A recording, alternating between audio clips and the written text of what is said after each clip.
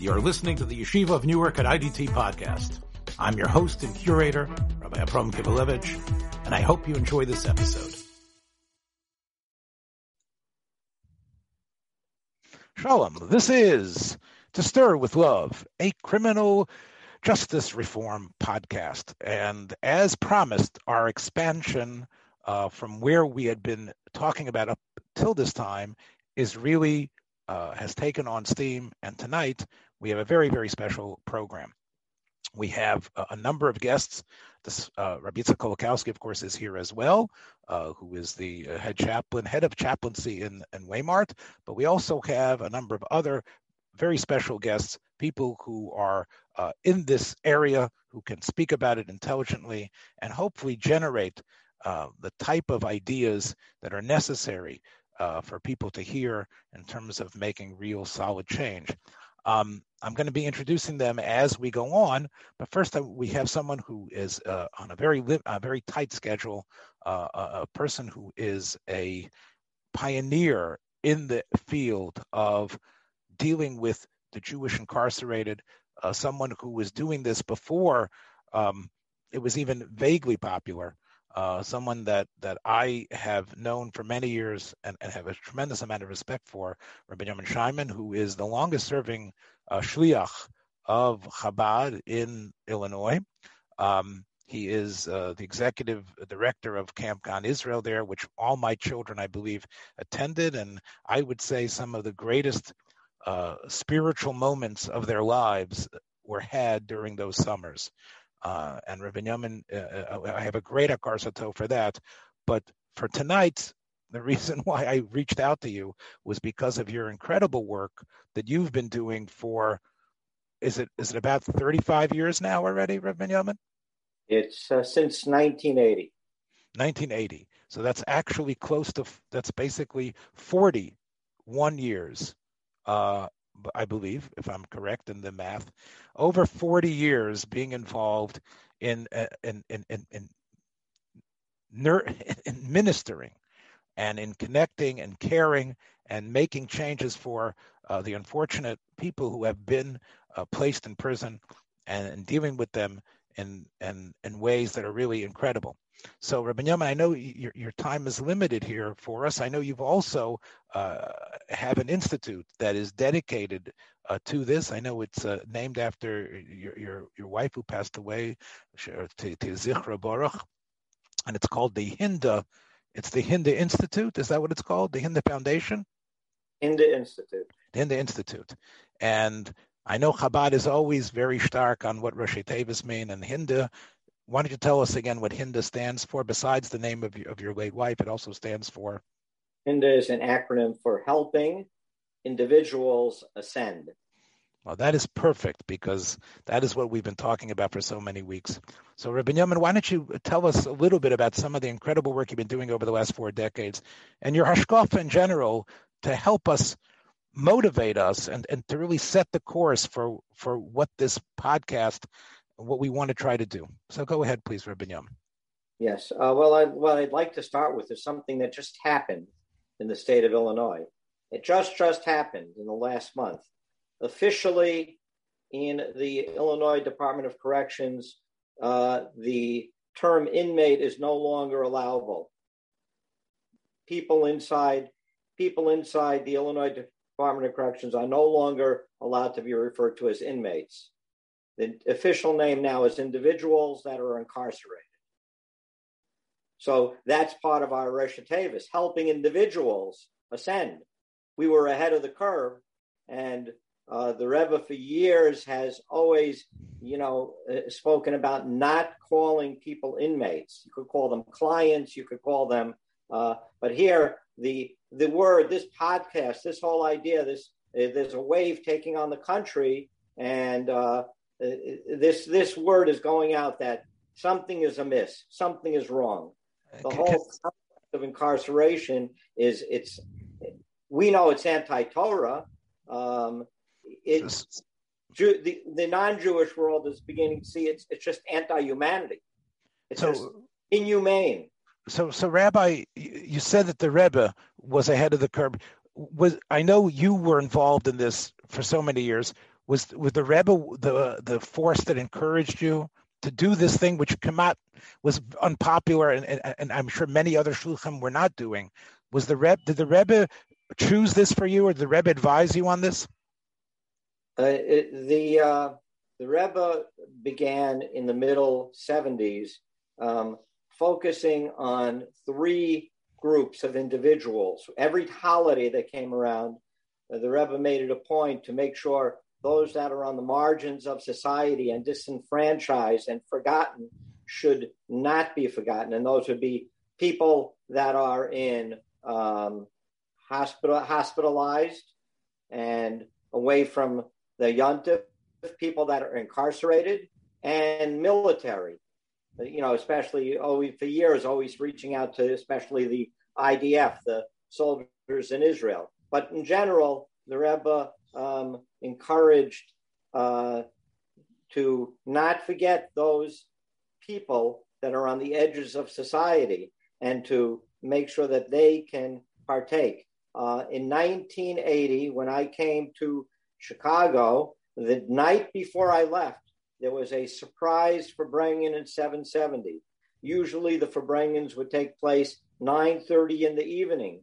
One day after Mincha, this is the day before I flew to Chicago, there was a surprise Farbrengen.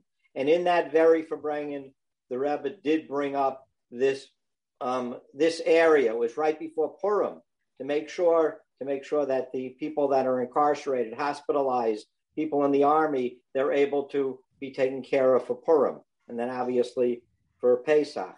So the very night before I left, that topic was spoken about in 770 by the Rebbe. I did not come to Chicago to visit prisons. It was not part of my resume. Rabbi Moskowitz, Alav Shalom, he hired me to assist him in the work of Chabad, run the camp, and prison had nothing to do with it. By divine providence, within 30 days of me arriving in Chicago, a chassid from Crown Heights called our office and said he has a friend, a business, somebody who does business with, whose son got incarcerated, and wanted to make sure that we could reach out and make sure he gets matzah and grape juice. He gets what he needs for the Pesach Seder. So within a month of me being in Chicago, I already was on the phone with the prison in Joliet, which is no longer in service anymore, and spoke to the chaplain, broke down what the man needed. And over the next, I would say, 6 months, hashgacha pratis, just things came my way, this family, that family, and something touched me deep in my neshama where I said, this is for me.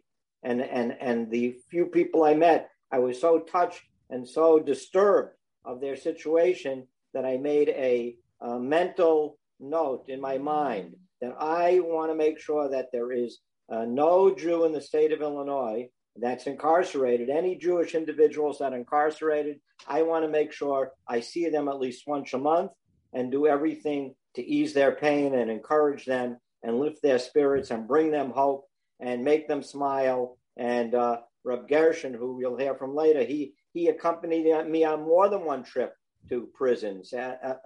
He was one of the, one of my founding members, so to say, of support, helping me continue the work. And as we went on, I saw the families are also in pain.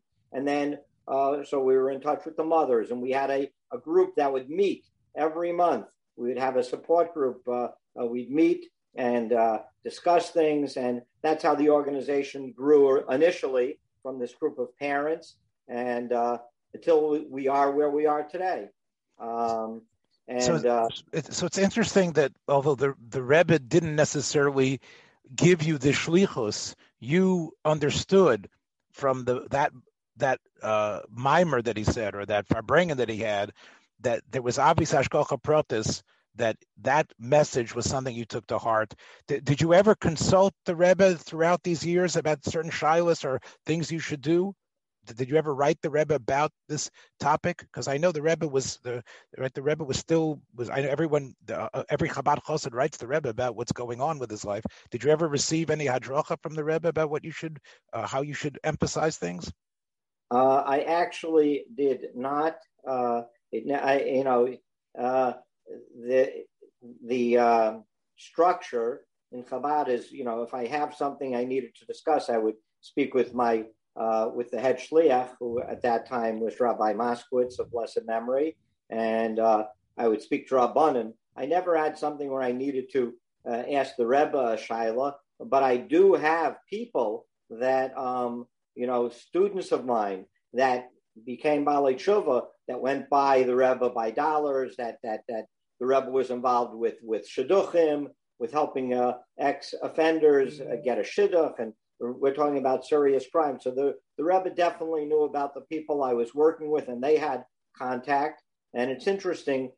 One of the campaigns of the Rebbe is Tanya's should be printed all over. And I think Reb Gershon, who's on the line with us tonight, he actually went with Rabbi Vogel, who now is the director of Aleph in Pittsburgh.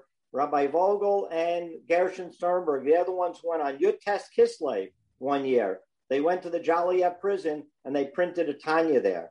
And it's the only Tanya where the Rebbe gave permission to move over the stamp of Kahas in the middle of the Tanya and move it over a little. And there's the stamp of the Illinois Department of Corrections in that Tanya. Wow. That is probably a rare item that you could probably sell on eBay for quite a bit of money, no? Not that you'd want to. Right. And Rabbi Vogel flew to New York, brought a copy of the Rebbe of that Tanya before the Farbrengen on Yud Tes Kislev. Wow. So that was actually involved in that. And that was it translated, or was it just the Tanya in Lashon HaKodesh?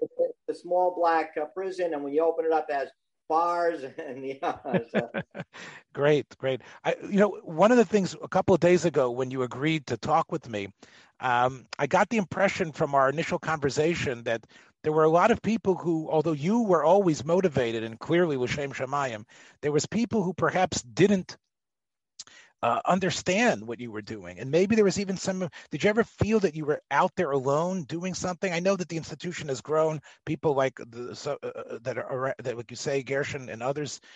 Did you sometimes feel that you were in this lonely place, that now, of course, we're all with you and we all look at you as our hero and as our pace setter.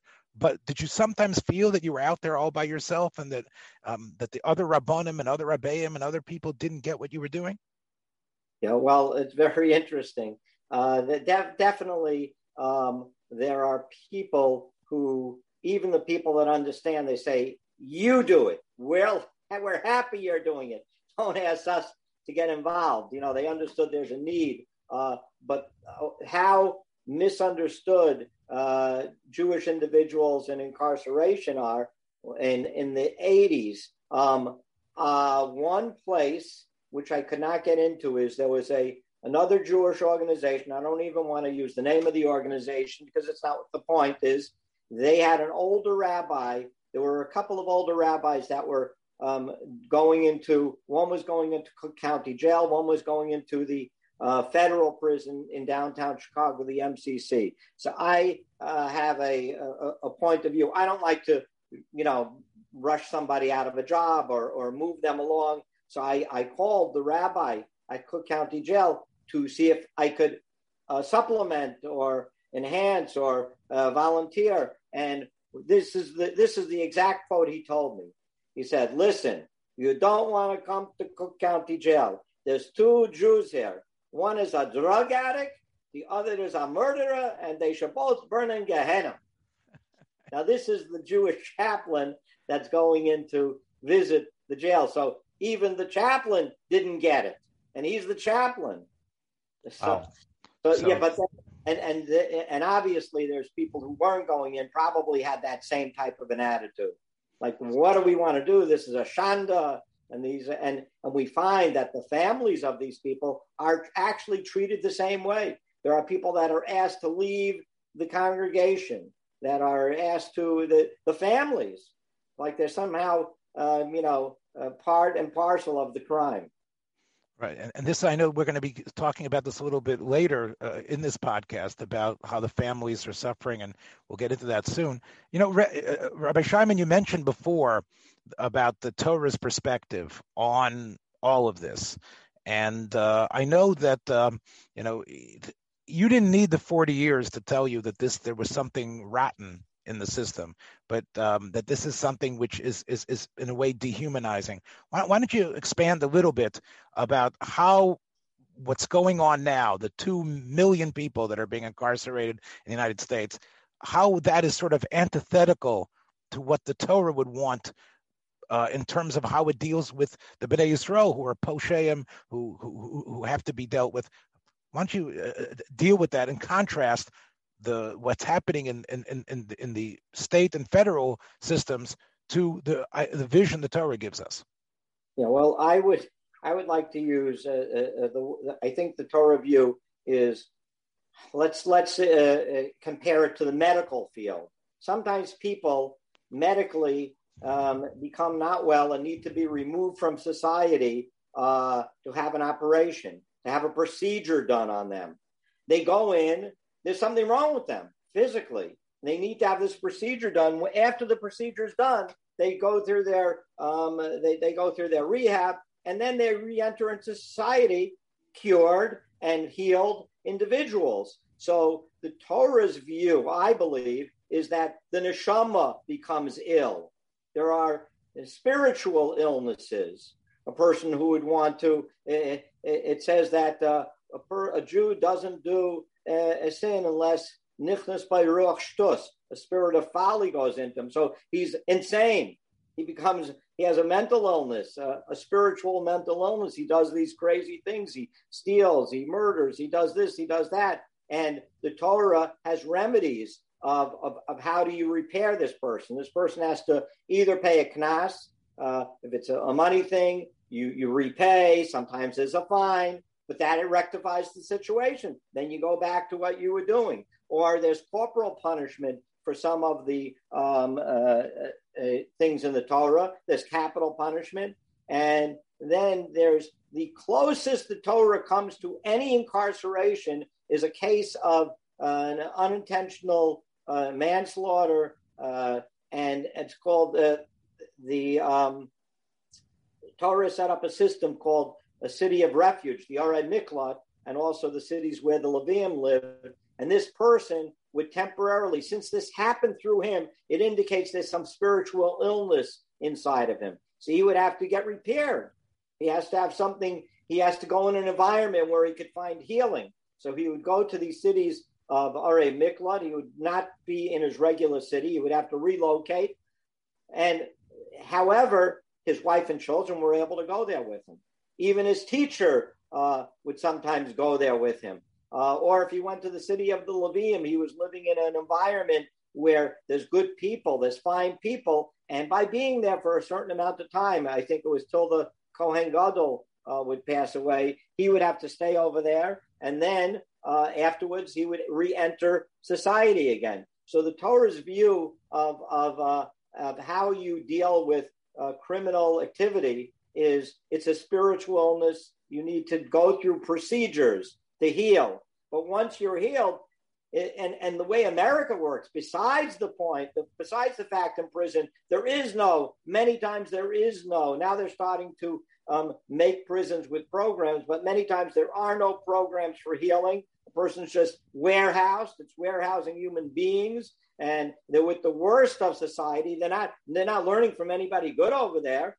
Because the other people they're with are just, it might even be worse. Somebody goes in for a drug offense and put in the same place with murderers and robbers and rapists, and you're not going to learn anything good over there. And then to compound the whole problem, the way the system is in America, there's no exit strategy in most cases, and therefore the person isn't even coming out healed. And not only they're not coming out healed, even if they do go through, they are labeled with these registries and with different limitations where they can't even continue their life. Imagine a guy who goes to the hospital Oh, we're going to discriminate a guy who had a heart attack. He can't open up a bank account. The guy who had Yenemachla, we're not going to let him come and get a job. That's what we're doing with the prisons. We label these people, and then they can't even continue with their life. There's no healing. And then there's compounded upon that. It's a punishment upon a punishment, and the punishment seems to last forever. It never goes away. So that's nowhere in the Torah, and this is so wrong. And it doesn't make sense in a country like America for this to be going on.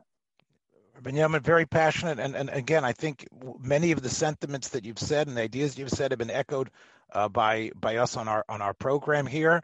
I'm not pushing back. I want to bring in Rabbi Yitzchak because I know that that he is not only my partner here, but I know he's itching to interact and talk with you. So I just want to push back for 1 second, then I want to bring in Rabbi Yitzchak. Is that we talk about killing b'shogeg, and we know the classic case that the Mishnah speaks about is someone who is on a roof and he is somehow patching a roof or doing something on top of there, and as he is pushing down with the utensil that he has, the whether it's some sort of scraper or something, he slips. And either the utensil itself becomes like a projectile that kills a person underneath, or he himself falls on someone underneath. That is what the Mishnah describes as the classic person who goes into Golus. Now, who goes to the Ir Miklat, who has to go into exile. Now, on the surface, that seems to be, I guess that's accidental. And yet, I think from what you've said, that he has to spend perhaps many, many years and working and being altered in a way by the Levium and the other teachers that are there, indicates that many times the action that occurred at the end, which is a person dying, was really a result, like you say, of a spiritual flaw, but I think even a psychological flaw, a flaw of hubris, a flaw of, I can be reckless. I can talk on the cell phone while I'm driving. And even though, it's an accident, I didn't see the person there, or I pushed, I didn't mean to hit your car because I was in a rush to get out. Well, why is what you need the most important thing in the world that you don't register what's going on? So I think that what's happening is we're taking root causes. Yes, it's terrible this person has died. And the Goel Adam, the relative of that person, is never going to understand that it was really an accident. He's out there to kill you. But what we're going to work on you is we're going to go beyond the act that occurred. We're going to so much go through a psychological profile of what led you to become this reckless, selfish person. And you need to really own up when you're in the Ir Miklat to that selfishness that manifested itself to the point of not caring. So I know what you said, it's spiritual, but I think it's also there's ways that the person can see beyond. Yitzchak, I want to bring you in over here because I know you have some things to say to Rabbi Binyamin, because I know you're in some way on the same wavelength and you've had a lot of experience in this area as well. Rabbi Yitzchak? Yes. So I'm enjoying listening, but I certainly had this same approach before I started working in the prison system, and even the first few years that I was working in the prison system. But I do see that things have changed. I do see that we do have more programs. We are incarcerating far less people and really trying to focus on the people who really need to be served in this way, and it's a service to society as well. So it's not so pashut, Go ahead, Yitzchak. Speak your mind, Yitzchak. Speak your mind. Rabbi Binyamin is. We're all friends. So what you're saying is you think Rabbi Binyamin is painting a more too drastic of a picture coming from Illinois, where he is. Maybe things are different in Illinois. It could be. I don't know. But my experience is. I guess I would agree.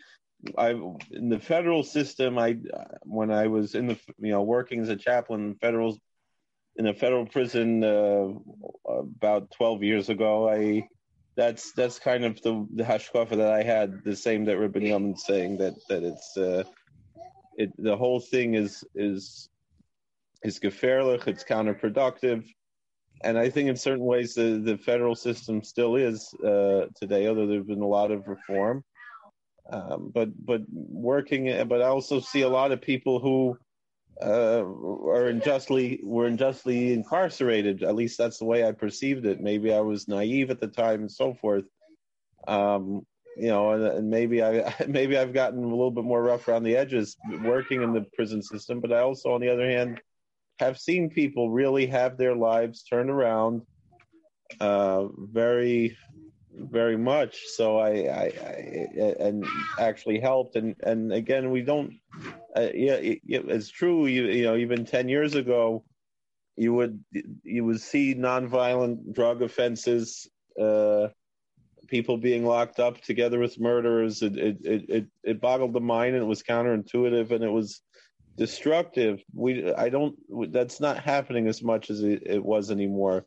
In general, if someone is going to be incarcerated today, although there are plenty of people who still continue to be incarcerated from those old sentences, but even a lot of those are not quite the same. But the amount of incarceration certainly for nonviolent drug offenses and a lot of these other things has started to go down. Than they were.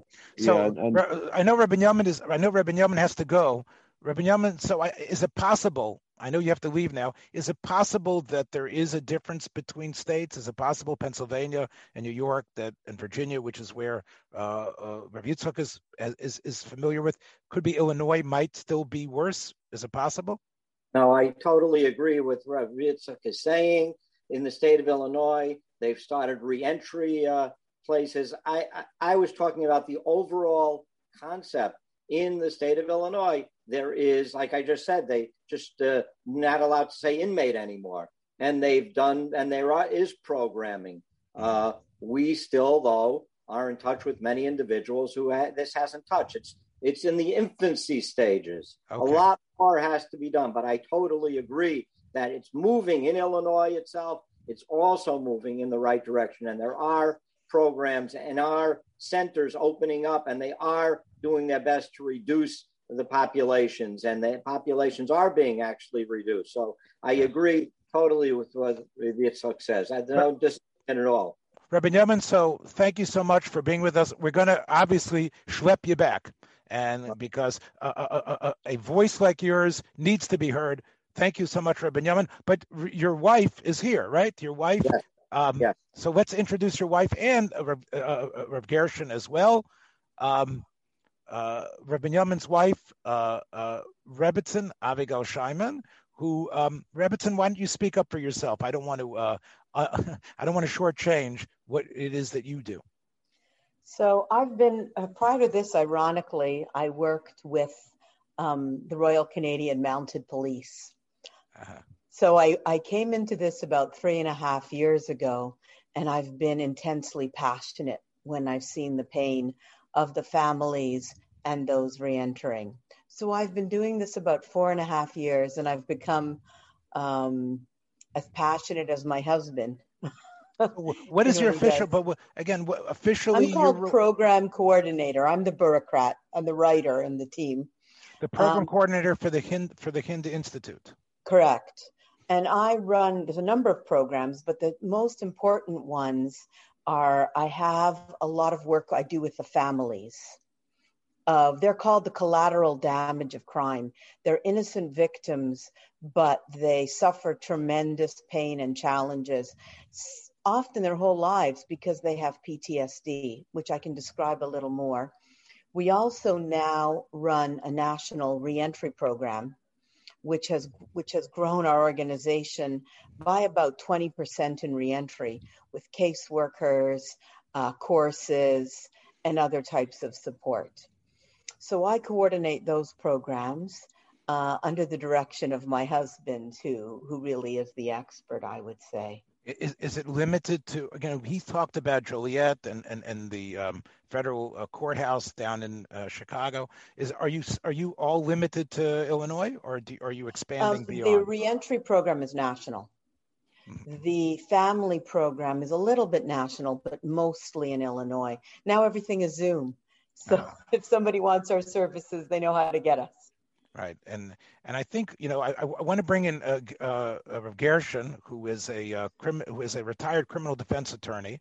Gershon, I think you're the first criminal defense attorney that I ever spoke in Torah with.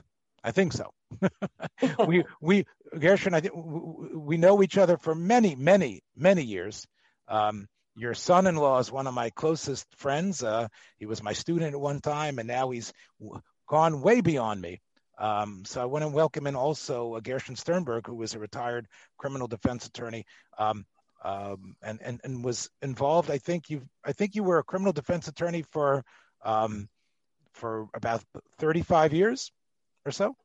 Oh, about 40. About 40 years. Yes. 40 years. See, and we're talking about Chicago, right? We're not talking about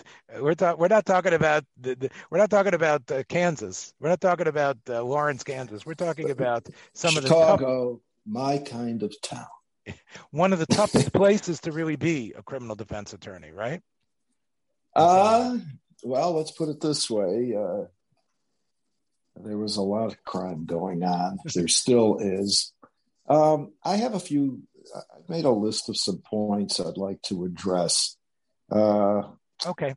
Bear with me. I will. And I don't know about everybody else, but I'm asking. First of all, I would like to give you a little demonstration of how the same description of an activity presented with two different twists can have two totally opposite implications. So, for example, at the beginning of his talk, my dear friend and teacher, mentor, Rabbi Scheinman, pointed out that I went to, that he and I would go to visit the inmates, the persons incarcerated, the individuals, and that we went many times. Now, that's a way of presenting that little story. But it also could be said quite simply like this. Rabbi Scheinman and I went to prison together many times. Yes. Yeah, that's right. And we always got out. When I first started practicing in the field of criminal defense, one of the puzzling aspects was the question of what should the sentence be? What sentence should the judge impose upon a particular defendant for his or her particular crimes? And my puzzlement was like this. First of all, we have to bear in mind that the criminal statutes of the various states and the federal statutes prescribe ranges of sentences for various crimes under various circumstances. The federal system has a point system, a guideline system, which is no longer but was mandatory. Here's the point. I would stand before the court with my client or watch other cases being presented. I'd say to myself, how can a judge sitting there who really doesn't know this individual or very much about him, how can he determine by what's, other than the statutes, by what actual, realistic, practical standard can he or she apply when making such an important decision as to how much time to give an individual? If you stop and think about it, it's an extremely difficult question because let's look at science, medicine. Generally speaking, doctors know what medications will bring about what results or what forms of treatment are necessary for certain conditions or illnesses. And statistically speaking, they know that what they're doing is very likely to bring about a particular result. And of course, the amount of dosage and the particular medications prescribed all depend upon a number of variables, which the doctor takes into consideration. Point being, his decision is to a very substantial extent scientific. It's scientific. Well, what is the science underlying incarceration sentences? A judge's determination for how many years to sit in prison after how does it, you stop it becomes very mechanical. Oh, this crime, 10 years. That crime, 5 years. This guy, 20 years, life, whatever. It seems to me that to a very substantial extent, these are speculative determinations, and they're not based upon science. And when you have an overcrowded court system like that of Cook County, for example, which is really, the criminal docket is very overloaded. And the last time I heard, the average number of people in the Cook County jail, most of them were merely awaiting trial, was 11,000. So I think what you're suggesting, and I really love the head of steam that you are building, Gershon, is that this whole system is built on an arbitrary power that's given to judges. Okay, right? Well, yes and no. The statutes prescribe the range of sentences, and the judges work within it. I have to back up and point out to all of us that our criminal justice system, especially the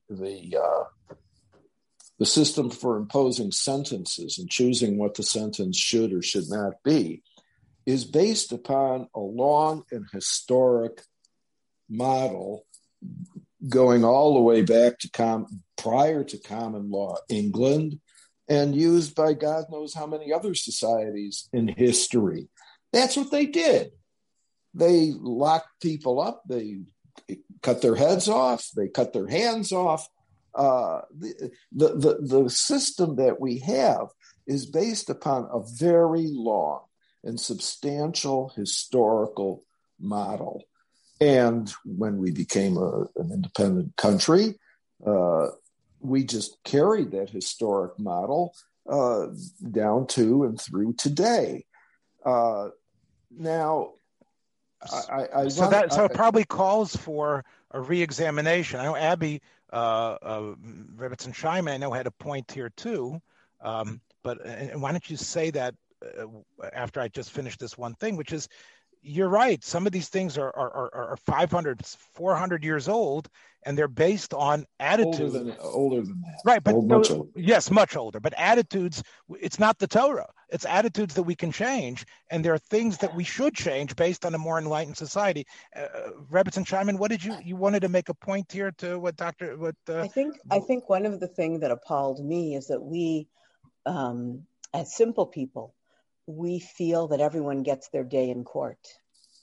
And the honest truth is that 40% of the people we deal with have mental health or addiction issues.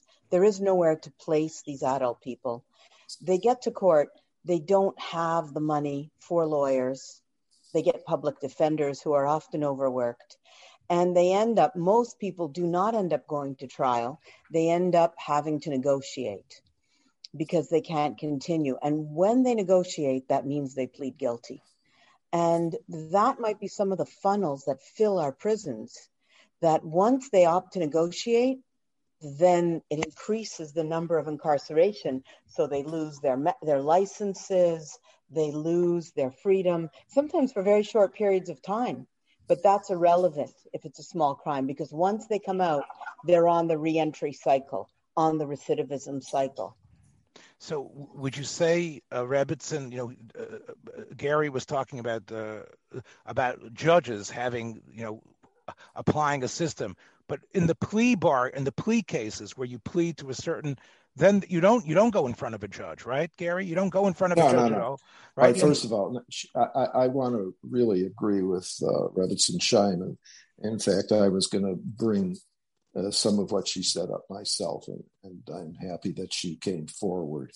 I would like, first of all, to go back to a point Rabbi Scheinman made, spiritual illness, which goes to the question of what, and I think I don't remember if you brought this up or he brought this up, what leads to crime? What leads to crime? And I think spiritual illness, in some cases, many cases, definitely correct, for sure. However, there are other supplemental or additional reasons. And one of the biggest reasons that I witnessed and became personally aware of was the question, the fact of gangs. And this is a real big city problem. Well, it's a northern big city, but it's a huge problem. And the way a simplified description is like this.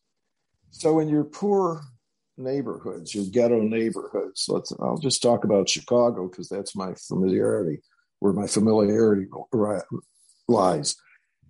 So you're a kid, you're born in the black neighborhood. Your mother, your father, you might not know who he is, or maybe you know who he is, but he doesn't live at home, or he lives at home, but he doesn't work. And he lives at home, and maybe he's a drug addict, and maybe your mother's a drug addict, or maybe he's in jail, or maybe she's in jail, and maybe you have a whole bunch of siblings, and there's really no order in the house. You want love. You want family, and you want attention. And gangs, in a sense, provide that. They give you family, the other members of your gang. They give you support. They encourage you to sell drugs and commit crimes. And they force you to join. You get sucked up in it. It's not even your fault. It's not even that you have a spiritual illness. It's that you're there on the street. You don't really have much to do. There's a tremendous bad influence that you're immersed into in that neighborhood, and they want you, they force you, they make you join. You don't have a choice in many, many instances. The leaders of some of these gangs, they're not only vicious, they're smart. They're business people, and they operate on high corporate levels, if you will. Just delete the word corporate, but definitely business. One point, I'm going to jump around a little bit. Nobody cares about. Let me just add that. And I know Yitzchak has some ideas on this as well. So I think what you're trying to say now, Counselor, is that judges and juries and DAs should see many of these people in the Hebrew term as anusim. It's almost like ma yasa yeled shelo yechta. What else could he have done? The life that he was almost destined to happen was a life of crime, and therefore the sentencing requirements or the points that you were talking about, how can you apply them when the person didn't necessarily have the choice to do it, right? Or it's the poor kid, he had a bad childhood. He was abused. He was this, he was that. Well, but the statute says 10 to 20 years. Well, that's what he's going to get. And I want to jump to the other side of the coin. We talk about the Torah. We talked about the fact that in Torah law, there were no prison sentences. I will tell you, but legislatures and courts and law enforcement is fundamentally concerned with is protecting society. I mean, some of these characters, they could be redeemed. They shouldn't go to prison, but they're dangerous. And so how does the Torah, how would the rabbis have dealt with, let's say that the Sanhedrin was sitting today in Chicago, and they had jurisdiction over all persons accused of crimes. Should they not be concerned with protecting society against people who have spiritual illnesses, if you want to call it that? Yeah. That's what the sexual offender databases are all about, to give the public notice and warning of who's on your block so that you can be careful and protect yourself. Now, I was never a prosecutor. I never wanted to be a prosecutor. My heart was always for the underdog, but I've grown a little older now, and I try to see both sides of the coin. And I'll answer from a rabbinic standpoint. It's not because I'm such a great expert, and I do want to bring Yitzchak and Abby back in, especially a point that her husband had raised. So we know that if there is an outbreak, Chazal speak about it, if there was an outbreak of a certain act and it was happening at breakneck pace everywhere, the Sanhedrin, even the local Sanhedrin of that area, And even the 7 Tovei Ha'ir, who sort of run the city, have a right to do a meta type of law, a law beyond what's in the books, and decide, based on their Torah wisdom, that we're going to have to either make an example out of someone and punish someone more than they would have, in ways that they normally would not, in order to strike fear in society and to make sure that it didn't spread. And they were able to take these measures, even though there was no precedent for them in standard Torah law. There was precedent because we see it happening. The king, of course, David HaMelech, did things like that as well. But the Sanhedrin did have a right when they noticed something, like you were saying, that was dangerous people, but we don't know where it fits in. They did have a right to actually react to it. And we hope, since they were coming out of Torah, they would react not in an extreme fashion, but in a way to uproot the problem. Even though how did they protect the public? So again, every case obviously was different based on how they read the society. Sometimes they would make an example, even though there wasn't proper evidence, but they knew that this was the person who did it. They would make sure everybody knew that that person was punished and scare others from continuing such a path. And that was Makin v'Onshin Shalom and Adin. And it is a power that they wield, but they wield it very carefully. But the Talmud has examples of that. And you're right, Sanhedrin is different than some pencil pusher lawyer, or I'm sorry, a judge, not a lawyer, a judge, I'm sorry, but a pencil pusher judge who basically has the eyes of other people on top of him, and he's saying, well, I had to sentence him this way because that's what it said in the book. The Chachmei Sanhedrin were courageous, very dynamic people who weren't afraid of doing something different, and sometimes that is exactly what they did. We're sort of pushing our time envelope here. I do want to bring in Yitzchak and Abby about a point, and Gershon, I want to get your input on this as well.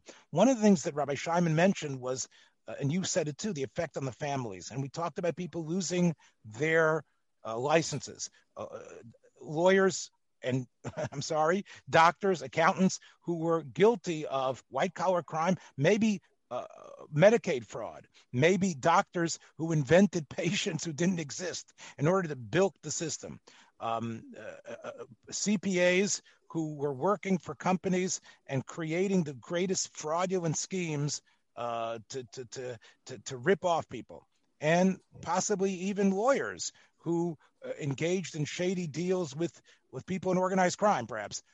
I think, if I'm not mistaken, that the rules of when you commit a felony is that you lose your licensing. And I think Rabbi Binyamin was talking about what's going to happen after they serve their time, that we have to think about a process of them getting their jobs back, getting their licensure back. And I know this is something you've been working with, Abby, right? Everyone's working with it. I think we need to find solutions.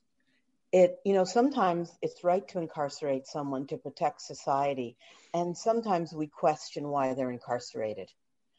And a lot of times there's catch-all terms. So somebody on the registry could be a 20-year-old with autism who went on a laptop or a cell phone, or it could be somebody with a lifelong addiction. And our criminal systems don't differentiate. They don't treat the trauma. They don't look at real solutions for some of these problems. And then we often don't protect society.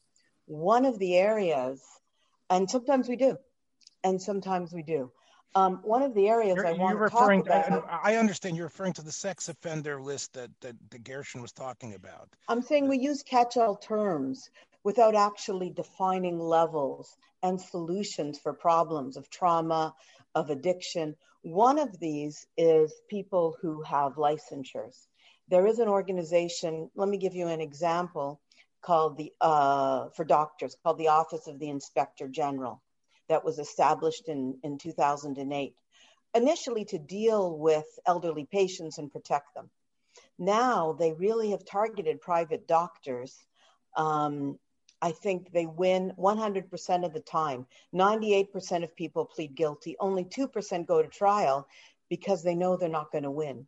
As soon as they decide to negotiate, they lose their licenses and they can't get them back. Sometimes it's just for something that, where I come from in Canada, would be called a bureaucratic error, right? And so far, over 74,000 doctors, all private doctors, have lost their licenses. And so that seems to me like a tremendous... There's no process for them to get it back at this point in Canada? In Canada, it's different. It's unionized, but in the United States, it's extraordinarily difficult to get it back. And, with just some small parameters or limitations, 46% of providers don't understand how to make the bills. Is that fraud? The rules are so complex, and then they can't. So what a waste. These people are going to prison. They're not violent, right? They're going to prison sometimes for what we would call fraud, but often for bureaucratic errors. I can give you a few examples of that, some stories. And then what happens? Abby, why can't their lawyer make that clear to the magistrate that this was an error? They don't win. It's 100% lose. I just have an example. You can look it up.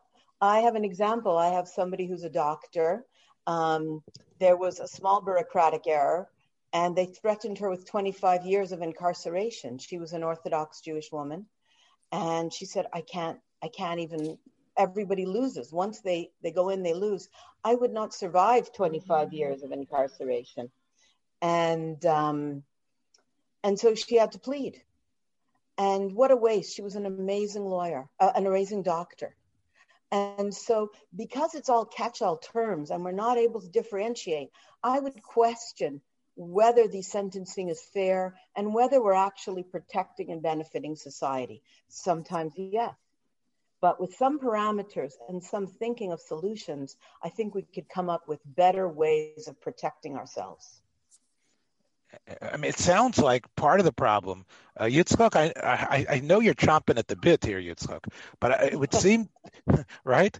It would seem... I'm happy to take a break from talking. I'm talking. Here, okay. You're going to let me do everything here. But Yitzchak, and Abby, don't you think that part of it seems to be, if we're talking about criminal justice reform, it sounds like we also have to, in Canada, we have to somehow reform the labyrinth of socialized medicine there, which everybody ends up stepping into the trap. I'm not talking about Canada. I'm talking about the U.S. Oh, in the U.S. So right. In Canada, there's less of a problem because there's very strong unions and it's regulated. Okay. Here in the U.S., the private doctors, 46% of them don't want to go back, right?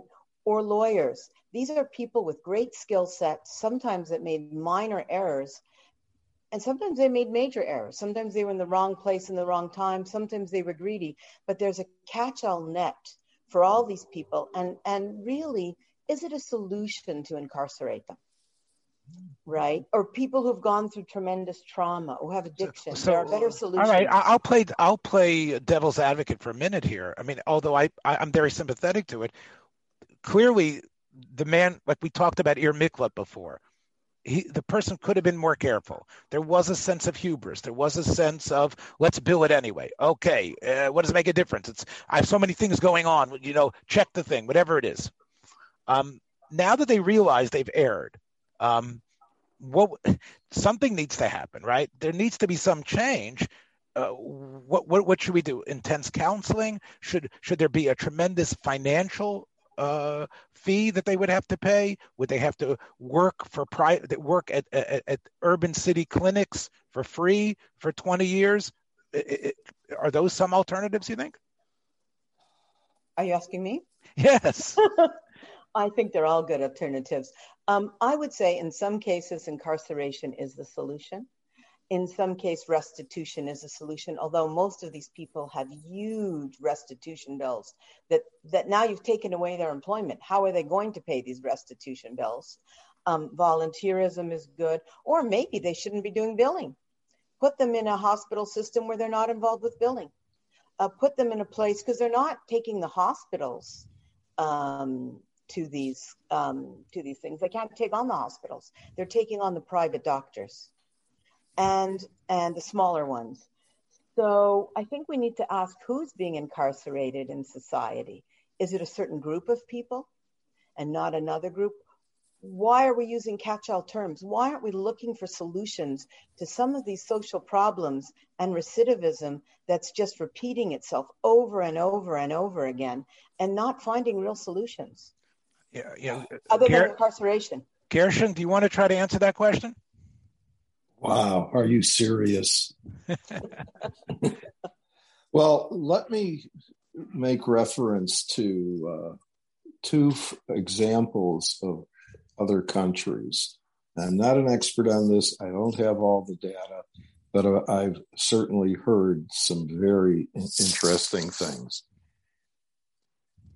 Singapore, I'm led to believe, and a few other Asian rim countries don't have bad neighborhoods. Singapore, I was recently learned, basically doesn't have crime, and they don't have bad neighborhoods. Don't ask me why. I don't know what they're doing, but I think it would really be a good idea to find out. In some of the other countries, I could answer that. I could answer that. Go ahead, Yitzchak. I mean, this was news when I was a child, and I think it's still the same thing. Is they have very extreme corporal punishment. They give makos. They give a caning. Is the punishment for graffiti is caning. Is our boy Malchus. It's that's the way that they deter their crime that way. And if you spit out, it's illegal to acquire chewing gum in Singapore because they don't want you spitting it on the street. If you do, it could be $1,000 fine, and you can only acquire chewing gum with a doctor's prescription. One of the Scandinavian countries. I don't think that's the answer here. I don't think what. I don't think that's the answer in America. And that's I don't know. You know, Rabbi Kimballevitz said, Gershon, do you have a solution? This is really an issue which encompasses, I would say, so much of society and is so many of its problems. Okay, but what you're really asking, what the question is really asking is, how do you really improve society on the whole? Well, God knows I don't have the answer, but I can tell you this. That is, I believe, what is required. Well, let's talk about Singapore just for a second. And this would be a great project for one of our interns, if anybody wants to become our intern, which is what is the level, for example, of the crime that Abby was talking about, which was are doctors there being arrested, or lawyers there being arrested for illegal stuff? In other words, this is, to me, Gershon, maybe I'm wrong, a little bit of an extension of an expansion of the broken windows policy that was in New York, which was the way you get a society that's bereft of crime is start with cleaning stuff up on a primary level, right? Yes. Right. Like the broken windows was, because a place that seems to be disheveled and everything can happen, that's the hole that can expand and swallow the whole society up. So I guess, Yitzchak, is that correct? Singapore doesn't let any cracks in the system happen, and that's why everybody is are such solid citizens there? I mean, I just remember that one case of the caning. I think was in sometime in the 1990s, early 2000s. That's, I believe, it was an American boy who wasn't aware, and I think he was punished with that. And that's the I don't have any other data on the issue than that. Yeah, I understand from that anecdotally, but again, but I think you're also right, Yitzchak, when you say you have one city, although I think it has it's a country, it's like a city country in itself, but you are able to institute that type of change. It's very difficult when you're talking about a country as big as the United States. Gershon, you had another country that you wanted to mention. Go ahead. Yes, and it's one of the Scandinavian countries. I think it's Sweden, but I'm not sure. I really can't speak to their whole system, but I can say that I learned that many of their people who have been convicted of crimes, they're not many of them. I don't. Maybe it's all of them, but many of them. They're placed in they're given their own apartments, nice apartments. They're not put in cells. They're given a real nice dwelling place to live in, and I think they're given substantial freedom of movement. It's a very civil kind of treatment. Here's an interesting phrase: criminal justice system. What does that mean? That the system is criminal?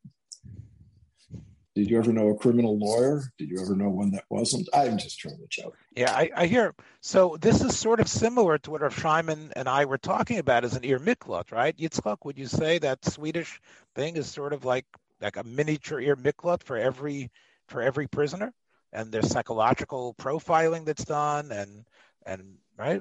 I don't know enough about it. We have, for certain crimes in America and in other countries, you have house arrest and various other things. It's not a one size fits all system.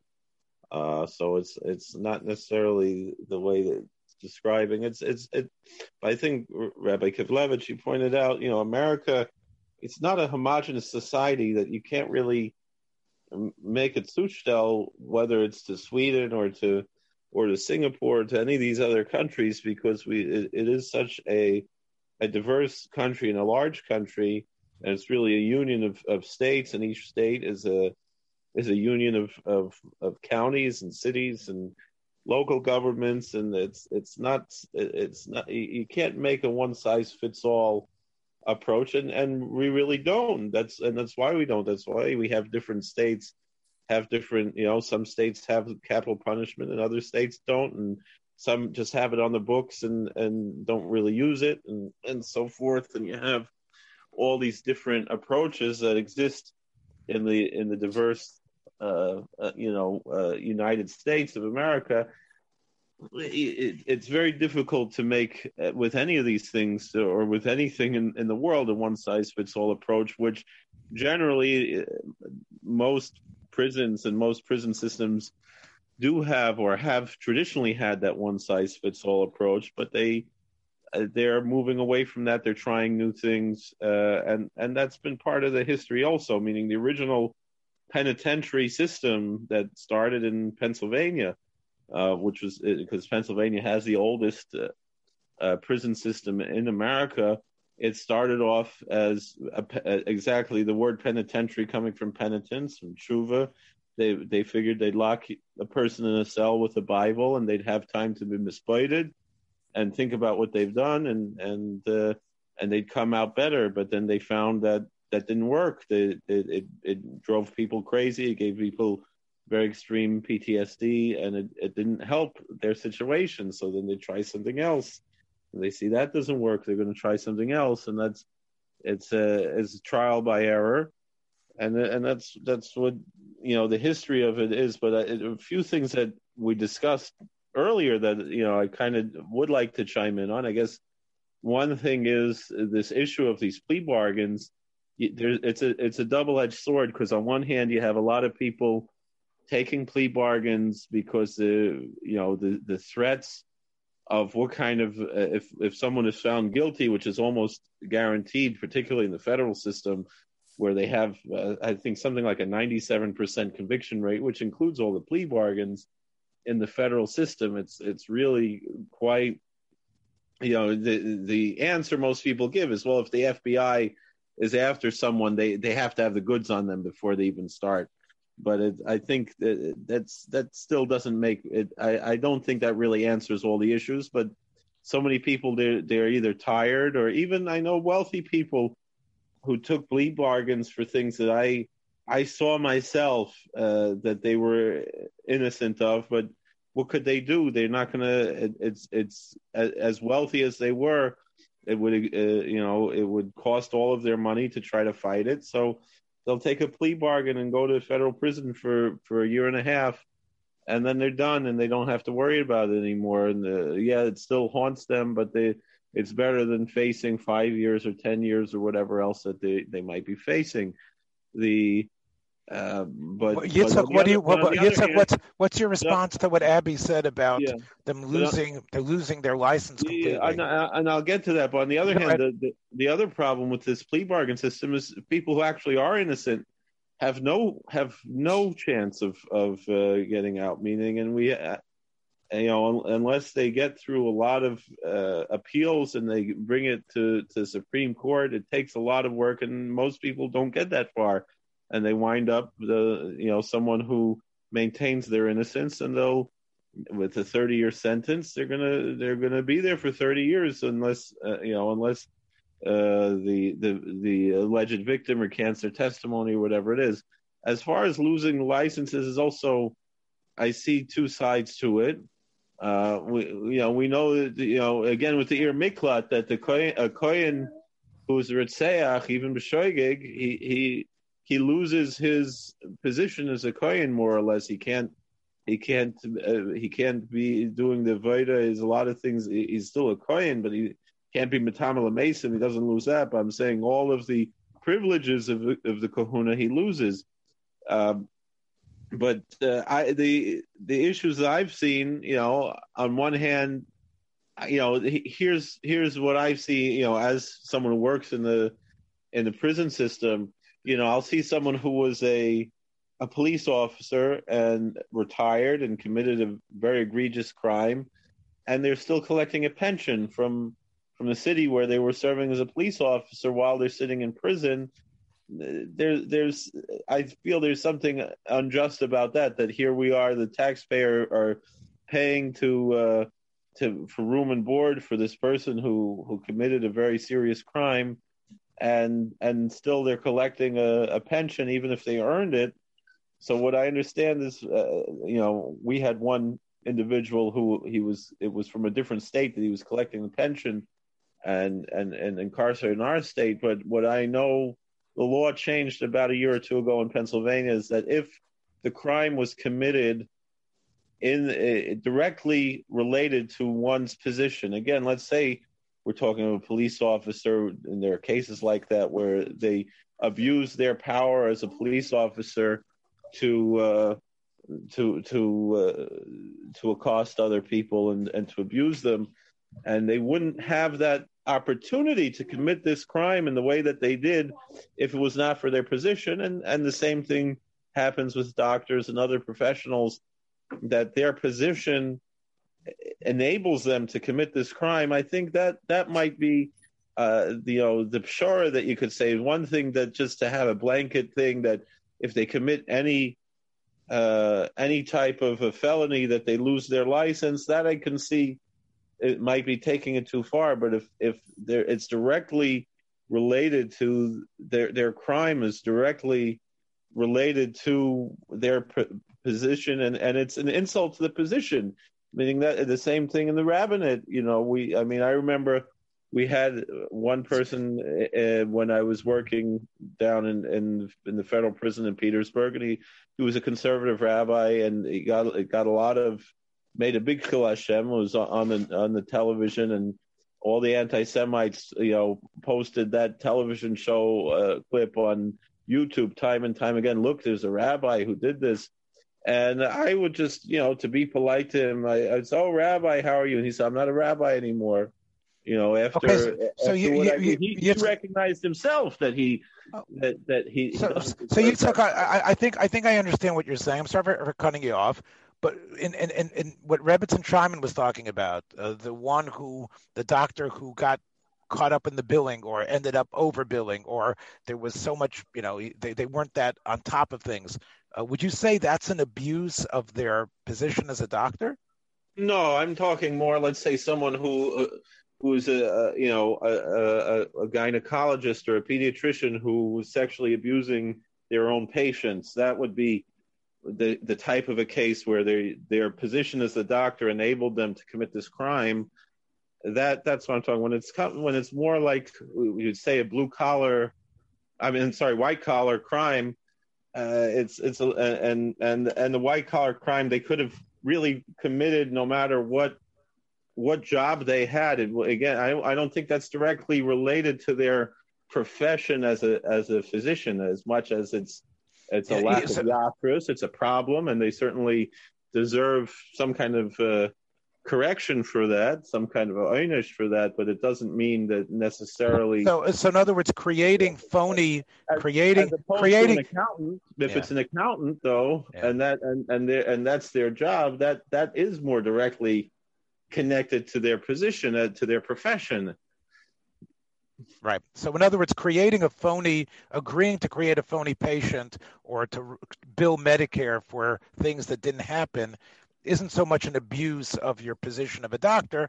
It was a way of, seeing something in the system that you decided your Yetzer Hara you wanted to take advantage of, or you needed more money. But the medical profession, as a profession, they have their code of ethics that they expect as being a member of that profession. Okay. So it might not be an einish that necessarily the state should be imposing, but the board of the medical board, they can make that decision as a professional association.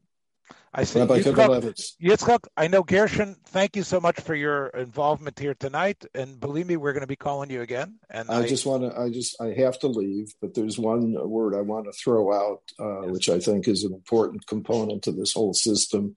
And you could probably spend years talking about it. And the word is politics. Okay. The politics definitely surrounds it.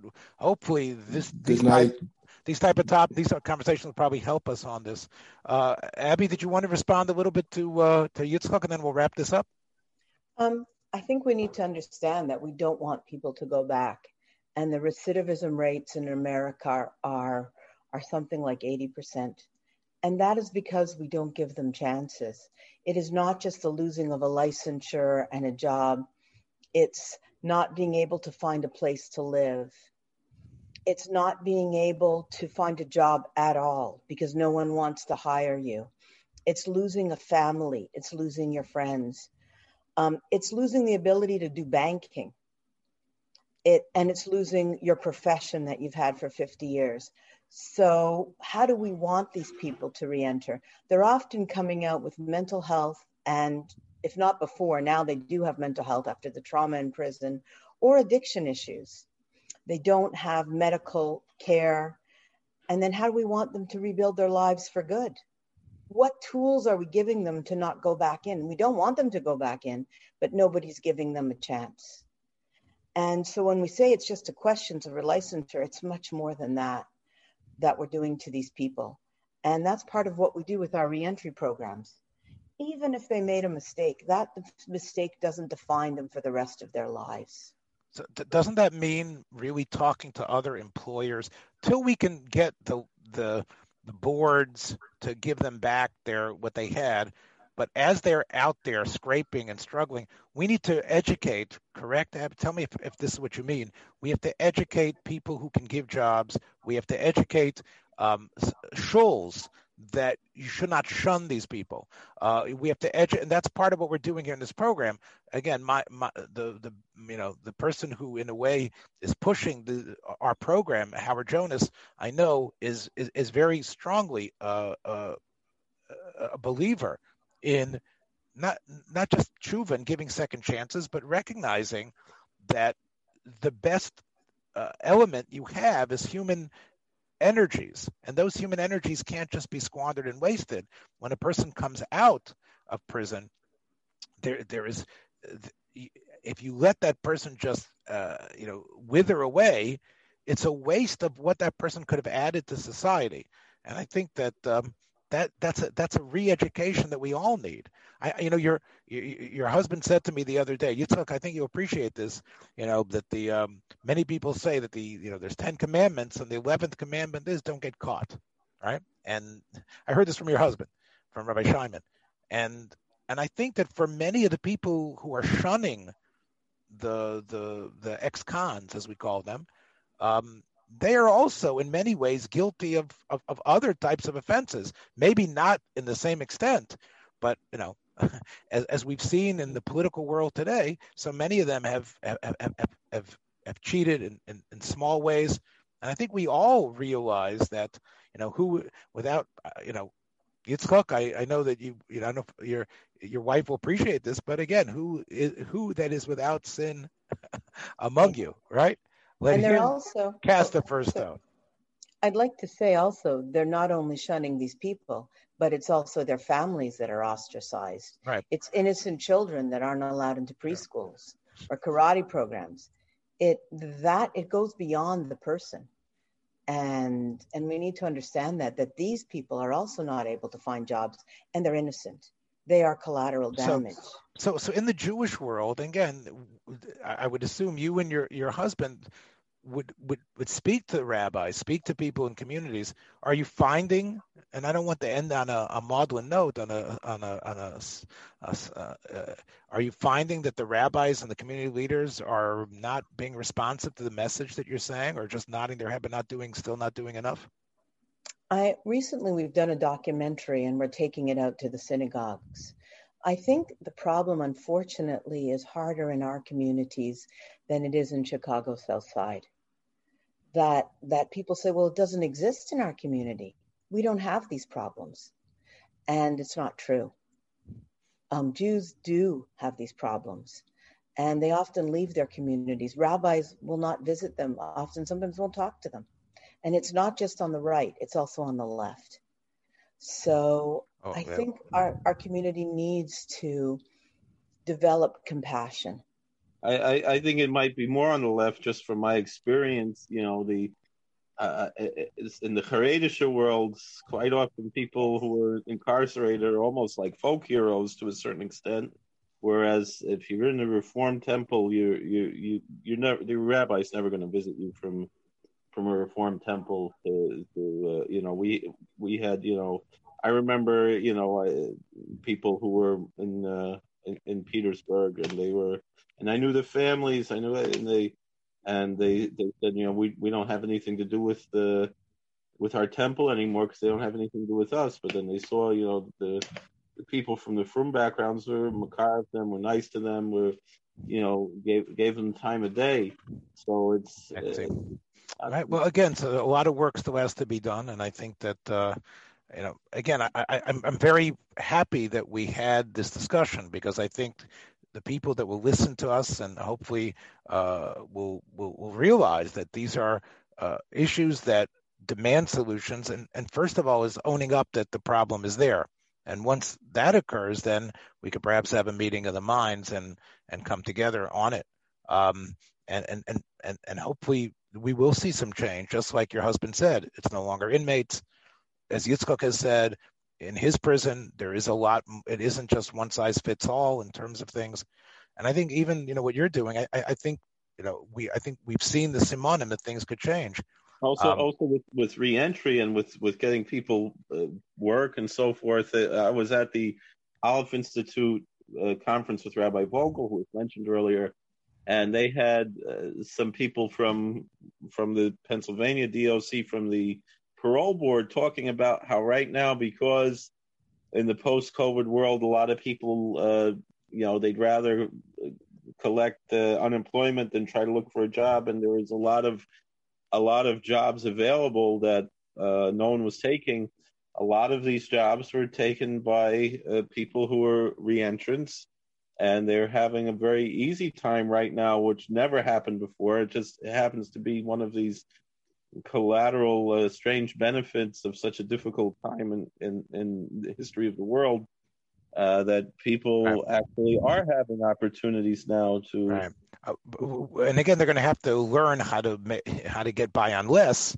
But you're saying, Yitzchak, at least they have some income coming in, and they could feel some sort of pride in the jobs that they're taking. And some of them are having more income than they ever had. Certainly, when they were in prison, for sure, they definitely get more than that. Yeah. We usually end here, and I'm, Rebbitzin, you're probably not familiar with this, but usually we try to end here, and you'll be hopefully not turned off by the fact that we usually try to throw in some sort of film or television reference to the ideas that we've been talking about here today. So I want to tell you, when your husband was here about an hour ago, and this hour has flown by quickly, I could almost hear Bogart in a film that he was a executive producer for called Knock on Any Door. And Nicholas Ray was the director, and it was about 1950. It was I think it was the screen introduction of John Derek, who was a big heartthrob. You can look him up. And basically Bogart's point was exactly what your husband had said, which was that even though this fellow, this Nick character from an Italian family in a slum, and who had been run into crime, and there was nothing else he could do, and all the things that made that neighborhood so unsafe and pushed them towards what was an inevitable life of crime, Bogey makes that case. And this was a film, Yitzchak, that Bogey produced. We discussed it earlier, I remember. Right. Knock on Any Door. I think I might have mentioned it, and it's really very much the same idea of, yes, it's terrible that this happened. Let's do something to deal with those neighborhoods that Gershon was talking about. Those Chicago neighborhoods. Again, we talk about from the George Floyd protests, what that did. Did those neighborhoods become any safer? Are we doing anything to deconstruct the gangs, to do something there? Because that system is like he said, it's CEOs of these gangs. Is there any way that those can be dealt with? That's like the big monster that needs to change. And if that monster doesn't change, there's going to be these people that are the collateral damage.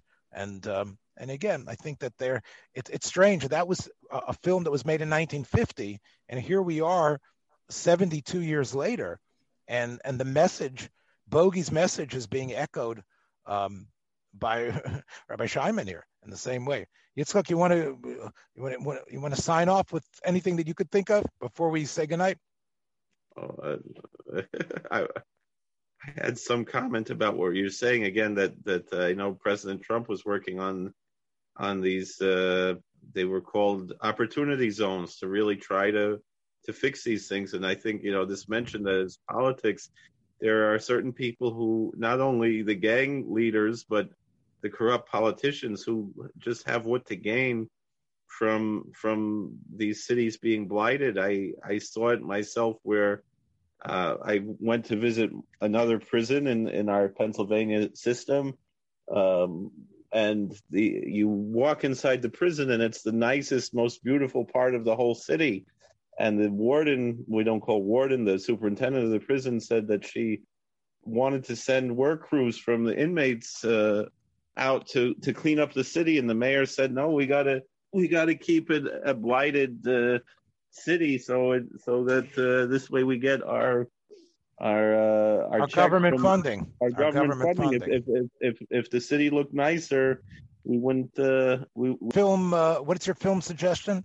So an example of that, of a corrupt government really taking advantage and gaining from the suffering of the people underneath them, probably be the classic, German expressionist science fiction masterpiece, Metropolis, Fritz Lang, old silent Fritz Lang silent film, and that's just the whole theme of that movie, is that the wealthy people all the way up at the top of the towers, living their lives of luxury and excess at the expense of the workers all the way down. And I think the answer at the moral of that movie was that the heart has to be the intermediary between the brain and the hands, the head and the hands, something along those lines. And I think certainly we're talking to Hasidei Chabad here, who understand that the moyach is shoylet al halev, but also from the other Chatzeris, we see that the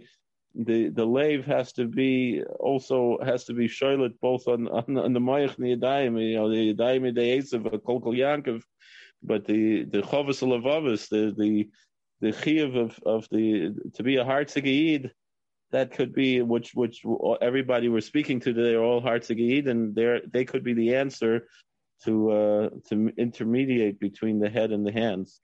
Yes, well, I think we've. Thanks for joining us for another episode from the Yeshiva of Newark at IDT Podcast. Be sure to subscribe on your favorite podcast app so you don't miss a single episode.